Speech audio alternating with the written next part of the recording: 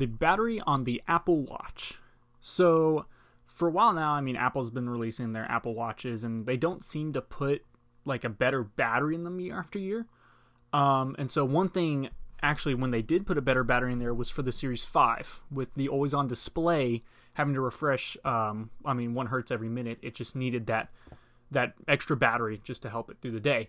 And so one thing I did to test this out was I have the Apple Watch Series 7, and I was just like, I was getting through with the always on display on. I was getting through a day. I think I was ending the day with about 30% with a workout, a couple of workouts included, because I try to stay healthy.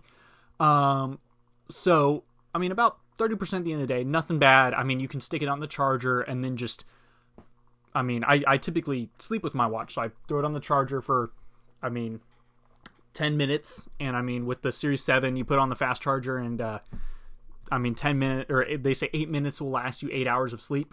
So it always lasts me through the night, and then I have to charge it when I get up.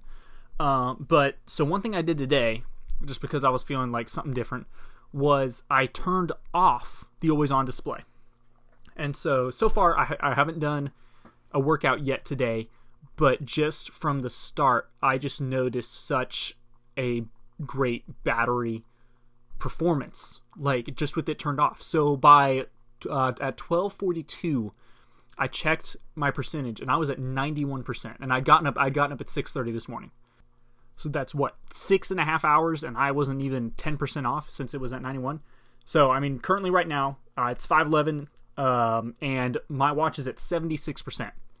So 24% from 6:30 this morning till now. So that's about, if I do my math right, I guess 10.5 hours, and 26%. 24% off. My math is way off. And so, I guess if you go by that, if I'm going 10 hours, that means hypothetically this thing will last me 4 10-hour days. So if I just power it off.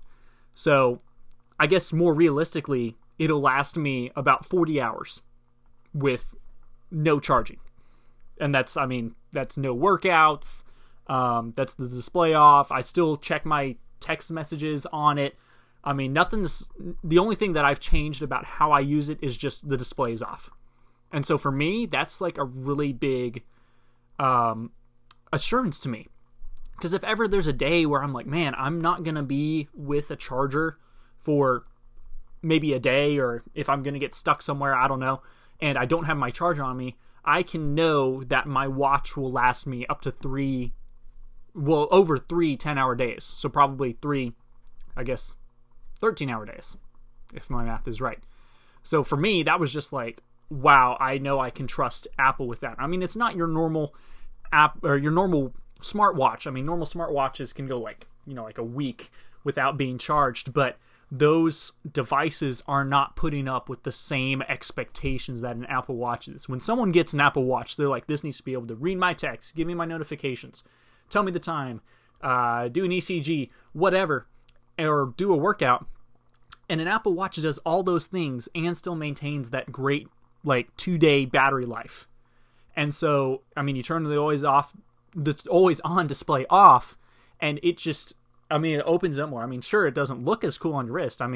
But still, it's such a fancy piece of equipment, and I'm just so happy that I have that assurance. So if you're gonna go for a watch and you want really good battery, go for one with the always on display. And then if you don't need the always on display on, just switch it off, and that just gives you that better battery life. So you could go back and find a Series 5 or a Series 6, or even get the Series 7. It's just the newest thing, and I'm sure the Series 8 is probably going to have something cool for us this fall as well. So there's a little bit of Apple nutrition for the day, so I will talk to you all soon.